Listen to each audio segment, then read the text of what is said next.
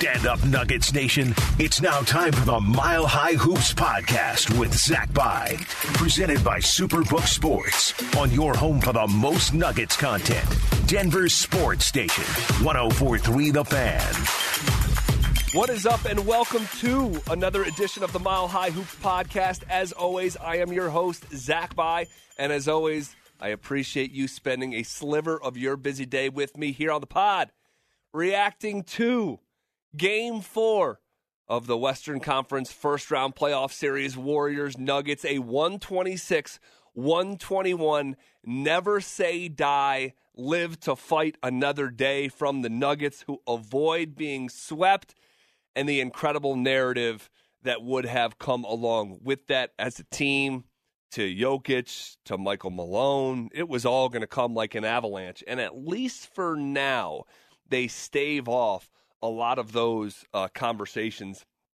So many thoughts on this one, but I want to begin where sort of we left off, reacting to Game 3 and looking ahead to Game 4.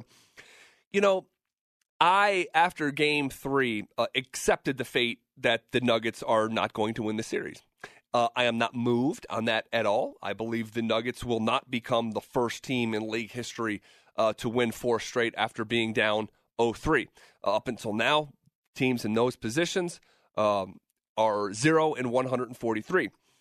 But I said, or I asked the question, I didn't say it declaratively. I asked the question that would it just be best, from a just devil's advocate standpoint, would it just be best to actually end this series in 4 games? If you've accepted the fact that you're not going to win, is there just value in ending this thing in the short term and have the guys that are healthy head into their off seasons healthy?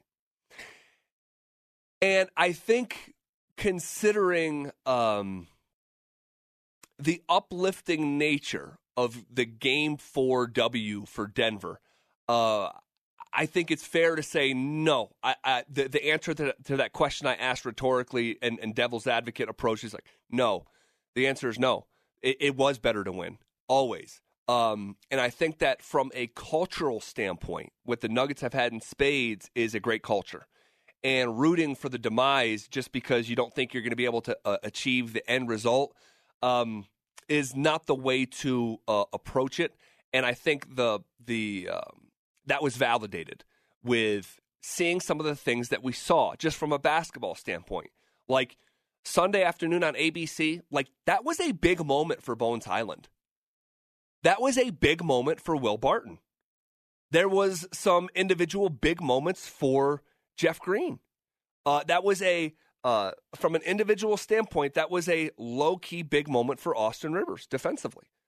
So I think the value in those things surpasses like, well, just because you're not going to win, going to the offseason healthy. So I wasn't sure on the answer to that. And by the way, maybe if they lost Game 4, I'd be coming in here saying, hey, you know what? Maybe it was just best. And so maybe I'm letting the result of what happened dictate how I feel about it. But, guys, the vibes were pretty good. You would think that being down 0-3, with no example in NBA history of success, that the building itself or the fan base would be a little bit down. Just the opposite.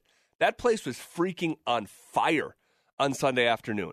And I think that if you're especially a longtime Nuggets fan, you got to feel to a certain degree, I don't want to over-patronize, but to a certain degree, you're proud of how your fan base showed out. Because I'm watching it on television, it looks fantastic. It looks like you get FOMO, not being there.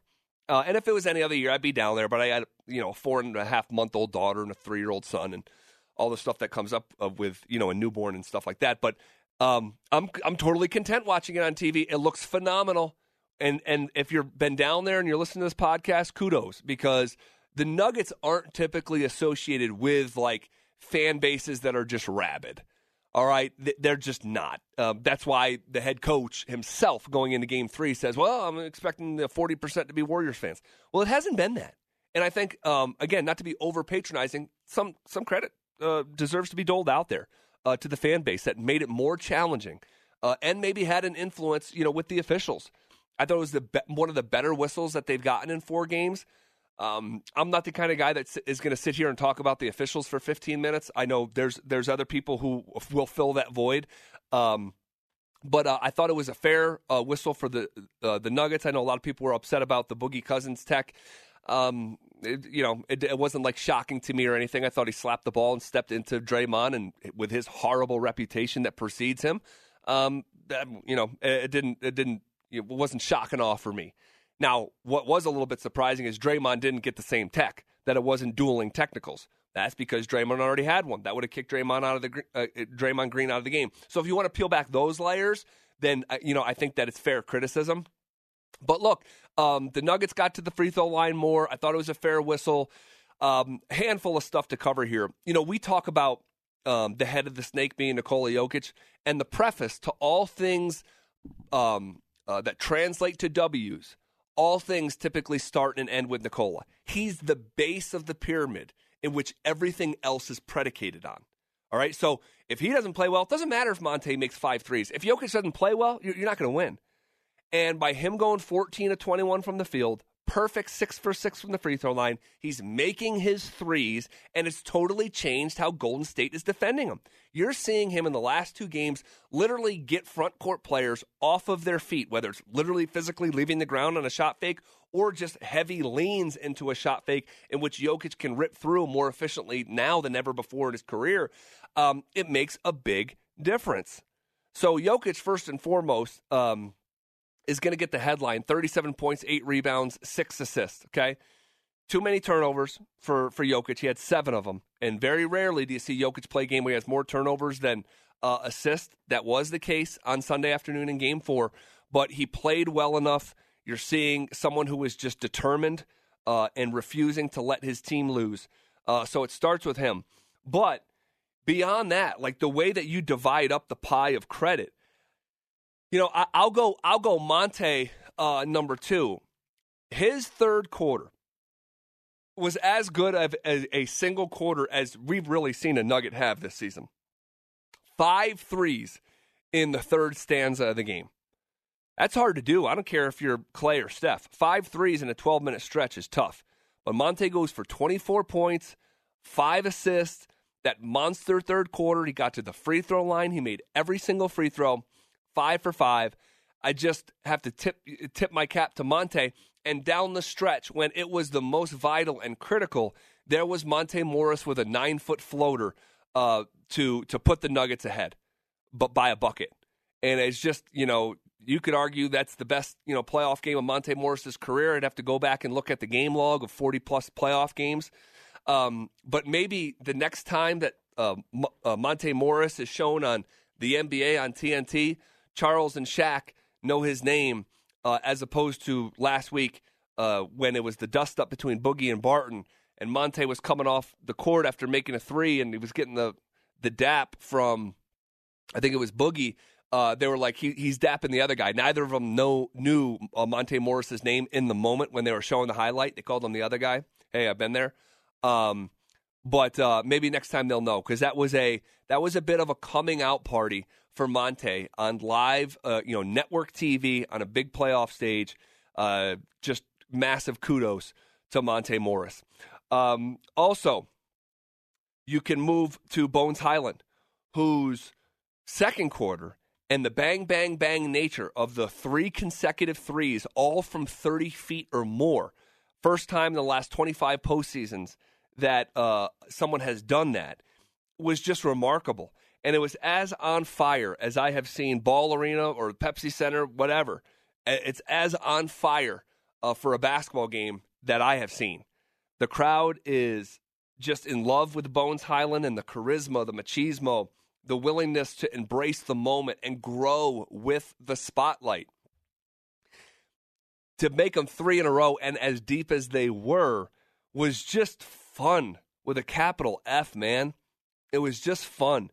Bones finishes with 15 points. He was a plus 13 when he was out on the floor. That was the highest, tied with Bryn Forbes.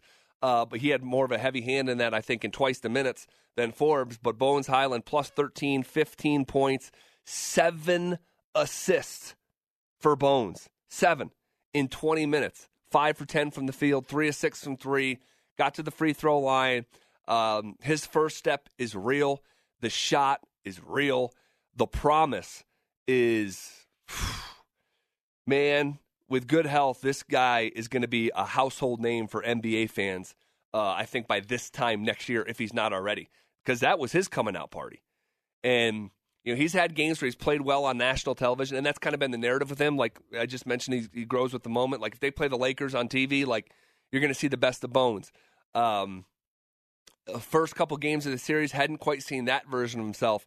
So in terms of a playoff moment, it's just a massive, early benchmark in a very, very young career, first-year player. It's about as good as you're going to get out of the gate for a first-year, late first-round pick out of ECU. So credit to him, and he's getting his flowers here today, and he deserves them. Someone who very rarely gets his flowers and may have had, a bouquet or two smashed on his head during his time in Denver is Will Barton, who was just a shell of himself for 95% of the game on Sunday afternoon. Michael Malone keeps him in the game, doesn't make a switch to put in Bones Hyland. He's going to play the veteran, who, again, was having one of the more lackluster games of his postseason career. Finishes with just 6 points, but up until 8 seconds left in the game, he had just 3 points. But what a monster three-pointer, a clutch moment in the left corner. It wasn't just Michael Malone trusting him to be out on the floor. It was Nikola Jokic trusting him to put the ball in his hands with 8 seconds left in a one-possession game in the do-or-die moment. And Barton came through. Now, that doesn't absolve Barton for, 47 minutes of bad basketball, okay? I'm not trying to, die on the Will Barton hill or only tell one side of the story. He was not good. That is definitive. But also, that moment is just that. It's a moment. You either seize it or you don't. And it was just for a guy who has not been healthy for the last couple playoff runs, for him to be able to come through for this team down the stretch of a playoff game. And if he doesn't make that shot, I mean, it's a one-possession game and the Warriors have the ball with 7 seconds left. I'm not saying that they're going to go and drain a three and win the game and win the series, but to think that couldn't have happened is probably a bit naive.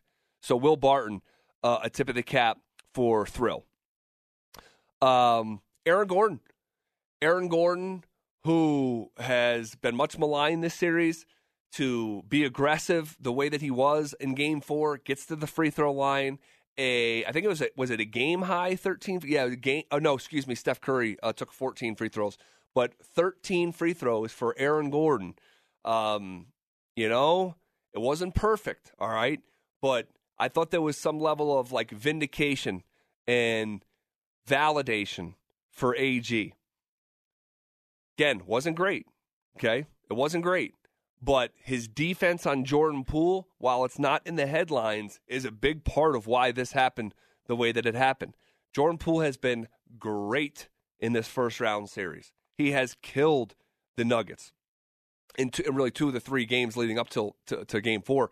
For him to finish with 11 points on 3 of 10 shooting, 1 for 5 from 3, Aaron Gordon's a big part of that.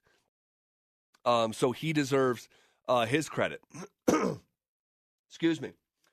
And then you move along and Gordon finished with 21 points. Half of those coming from the free throw line, excuse me. You talk about Austin Rivers. If we're getting credit for defense, Austin Rivers in that first half, it was as good as a defensive performance I've seen from Austin this season.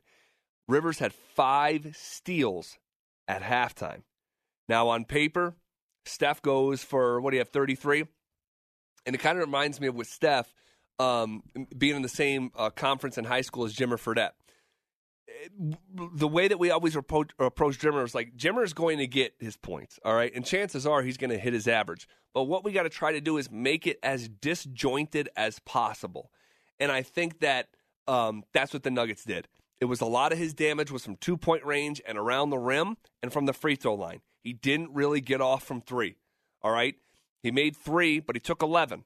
That's below the prop that's set out, pregame, right? So he got his points, he made some frees, he got to the free throw line, but it never came in a flow. And particularly in that first half, I thought Austin Rivers did a masterful job of just containing him, deter him, be a pest, give maximum effort, and that's what the Nuggets got from Austin Rivers. So he deserves his own dedicated shout out. And then, another guy, who deserves just a moment in the sun here is Boogie Cousins, who I have not been in love with in terms of his disposition, his poise. There's just a lot of stuff with DeMarcus Cousins. There's just a lot of extra stuff.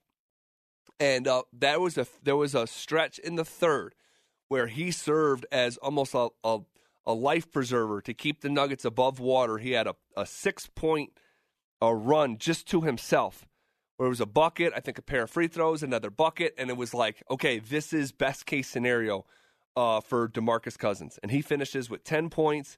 He was a +7 when he was out there, made 4 of his 6 free throws in 10 minutes to go 3 of 3 from the floor and 4 of 6 from the line in 10 minutes and grabbing 4 rebounds and 2 assists to just 1 turnover. That's pretty much best case scenario from Boogie Cousins. So early there in the fourth, he was instrumental. I still think that Michael Malone kept Nikola on the bench for a little bit too long for my liking, but it worked out.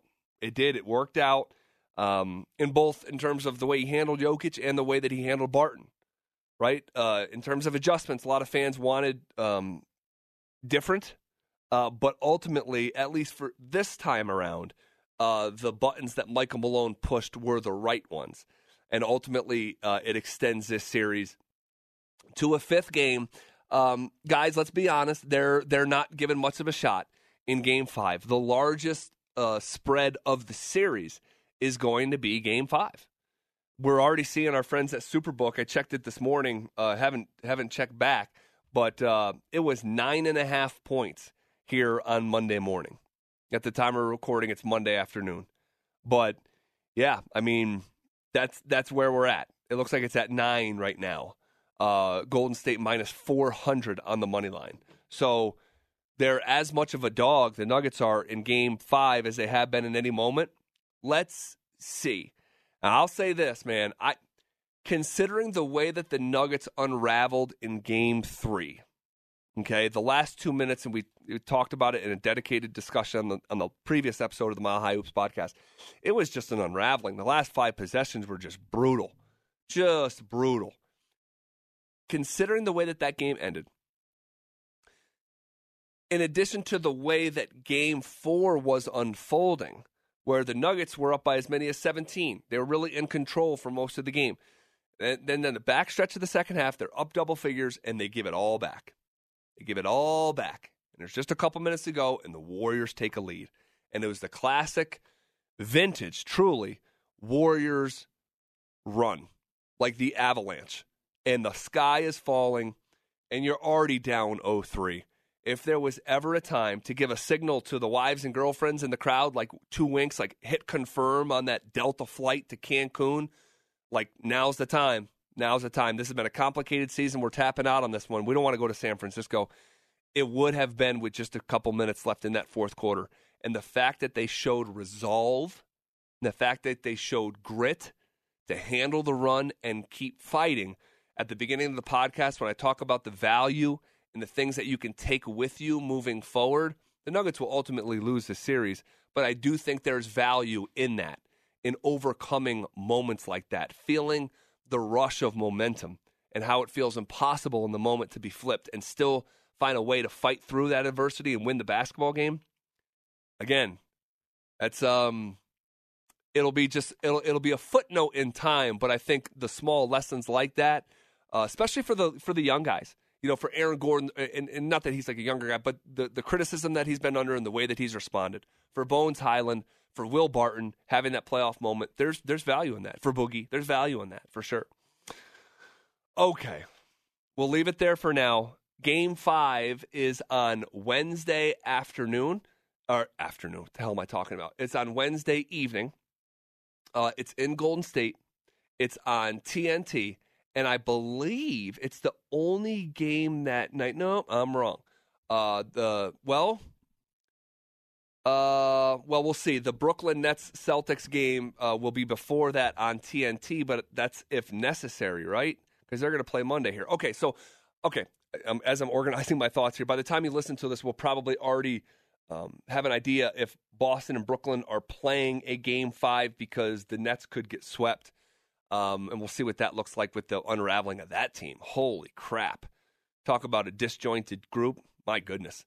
So anyway, we got a couple days off here. All right. Enjoy the win. We'll handle Game 5 when it comes on Wednesday evening. And you guys know no matter what, whatever happens on TNT Wednesday night, we're going to be talking about it the next day right here on the Mile High Hoops podcast.